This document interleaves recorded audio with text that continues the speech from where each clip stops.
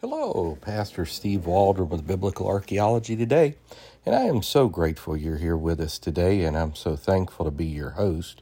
And we're going to be looking at seal impressions of the Old Testament. I'm not talking about at SeaWorld, or. I'm talking about boule. Seal impressions are when you have like a signet ring or something, or a signet. It's like an Old Testament signature that you would put into boule, which is a clay seal. And so they're known as seal impressions, or also bulla or boule. It's where the term, a bunch of bull comes from, because papal bulls would come sealed with the papal seal, with a bulle on it. And so people got where they didn't believe what was written in them for various things, and the simony and paying money for relics, healing, and all of this. So by and large, and so it was a bunch of bull. So these are legitimate archaeological finds, and they 100% prove that these figures existed, and they existed when the Bible says they existed, and the conditions the Bible said they existed in, and the locations the Bible said they existed in, and had the titles that the Bible said that they had. So incredible, really irrefutable proof. I mean, somebody can come up with any theory in the world, non-plausible, but as far as just objectivity, this is 100% proof. And then at the end, we're going to come back and take a look at yet another proof of Old Testament personage. So let's get started, and I may not be able to go into detail, obviously, in all these 34 plus people that are found here. And we're getting this information from a wonderful book I've used as a textbook at Indiana Bible College, and also here on the channel before, The Popular Handbook of Archaeology in the Bible by Holden and Geisler. And so first we come to the Venerable Jezebel, and her inscription just says Jezebel on it. So pretty amazing that has been discovered. It's got a footnote as well on here. It says Jezebel, the Phoenician daughter of King Ethbal, was accustomed to sealing documents for her husband. See 1 Kings, is that 2:8? I really can't tell. It may say 21:8, 2:8. It's a very small print. I think it's 2:8. And then another footnote says, after the seal impression was discovered by Gottlieb Schumacher in the early 20th century at Tel Megiddo, it was lost. Fortunately, impressions were made of the artifact prior to disappearance. Again, talking about Jezebel. So I noticed, like, online, Professor Matuik from Purdue University and biblicalarchaeology.org, he doesn't list this one. So there's some different, he has 53 Old Testament people confirmed in history and archaeology. I believe that Holden and Geisler conservatively put that number at 73, if I counted right. They didn't. I counted it myself on people they confirmed. I may even have more than that. I may have missed some. So Jezebel, I think that's extremely significant. Azariah, Uzziah from 788 to 735 BC, and the seal reads Abiah, the servant of Uzziah, and also another seal, Shebaniah, the servant of Uzziah. Jeroboam II reigned a very long time, 790 to about 750 BC, belonging to Shema, the servant of Jeroboam. I found Shema, the Shema. I thought that was neat. Deuteronomy 6:4, they named it after him. So, like Rapha or something. Jotham ruled from 758 to 740 BC, and the inscription in the seal is merely to Jotham, or Jotham. I say Jotham, but Ahaz, who reigned from 742 to 726, one of the seals says belonging to Ahaz, son of Jehotham, king of Judah. Another one says belonging to Ushna, the servant of Ahaz. Now, in some of these people, like the seal one part of the seal may not be a biblical person, another one might be a biblical person. Now, Hezekiah, tons of archaeological evidence for Hezekiah, all over Assyrian records and the Salon Tunnel. But he reigned from 726 to 697 BC. Some say he had a kind of an overlapping regnal reign with Manasseh, his wicked son, who did repent. But one of them says belonging to Hezekiah, son of Ahaz, king of Judah. And so you'll notice specificity. I mean, he was the son of Ahaz. And so, and then Azariah, son of Jehoshaphat, servant of Hezekiah. I'm not going to read all of those for you. There's even a partial one there.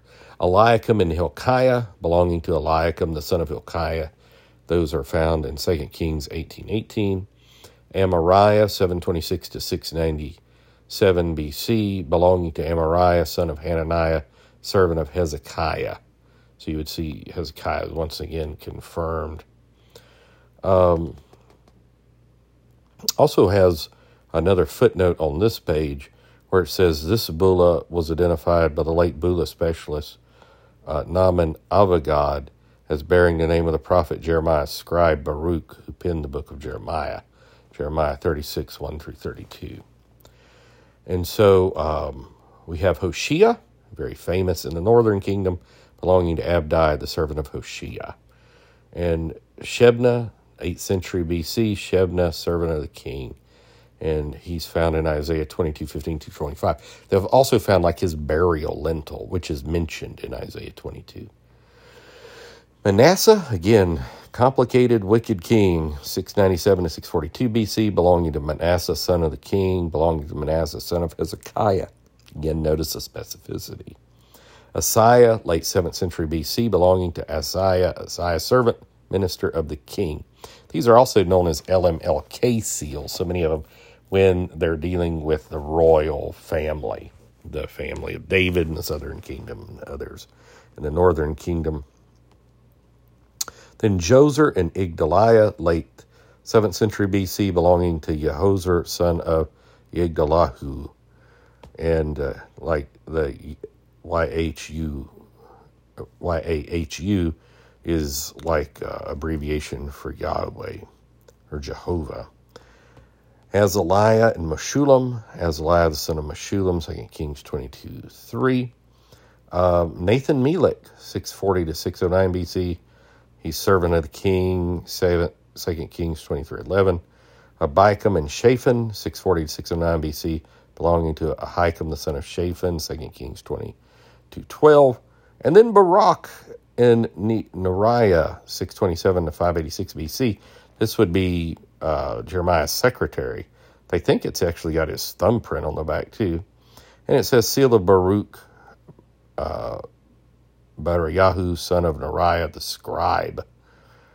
And, of course, one of his more famous passages, Jeremiah 36:32. Continuing on, we have the priestly family name of Immer, and that's found in Jeremiah 20, verses 1 through 18. Sariah and Neriah, the bull reads, Sariah, son of Neriah, Jeremiah 51:59. Malchiah, 627 to 586 BC. Malchiah, son of the king, Jeremiah 38:6. Hananiah and Azer, Hananiah, the son of Azariah, Azer, Jeremiah 28:1. Gemariah and Shaphan, that's what the seal reads. They're found in Jeremiah 36:10 through 12. Jeremiel, says Jeremiel, son of the king, Jeremiah 36. Elishama, servant of the king, Jeremiah 36:12. You'll notice a lot of these too come from the time of the 3 consecutive sieges and eventual destruction of Jerusalem by Nebuchadnezzar. A lot found there. I think they found a lot of arrows, a lot of stuff from that as well. I'm sure I've done podcasts, and that's what's in the back of my mind. They found the arrows. We may want to do further research on that. Jehukel and Shelemiah, found again in Jeremiah 37. That's what it says, Jehukel, son of Shelemiah. Gedaliah and Pashur, Gedaliah, son of Pashur, Jeremiah 38. And some of these people are kind of infamous in Scripture. Azariah and Hilkiah, 6th to 5th century BC. And so Hilkiah was high priest, and it says like the seal of Hanan, the son of Hilkiah the priest. And he's found in 2 Kings 22, 1 Chronicles 6 and 9, Ezra 7. Jehoaz or Shallum, Jehoaz the son of the king, 609 BC, found a couple times in the Old Testament at least. Pedaiah the son of the king, 1 Chronicles 3:18. Sariah, son of Neriah, Jeremiah 51:59. Baalis the king, so we're looking at a non-Israelite king. Baal Yasha, king of the Ammonites. Milcom, the servant of Baalis. Milcom, Old Testament God, but also served as a name. False god, obviously, little g. Jeremiah 40 and 14. Jaazaniah, 597 to 580 BC. 2 Kings 25:23. Shelemith was the Amah, or sister of Elnathan, and belonging to Shelemith, belonging to Elnathan the governor. And so Ezra 8:16, 1 Chronicles 3. So that's kind of neat there as well. And one last seal is the very famous, or infamous, however you want to look at it, Sanballat, belonging to Aiah, the son of Sanballat, governor of Samaria. Nehemiah 2:10 is that? Yeah.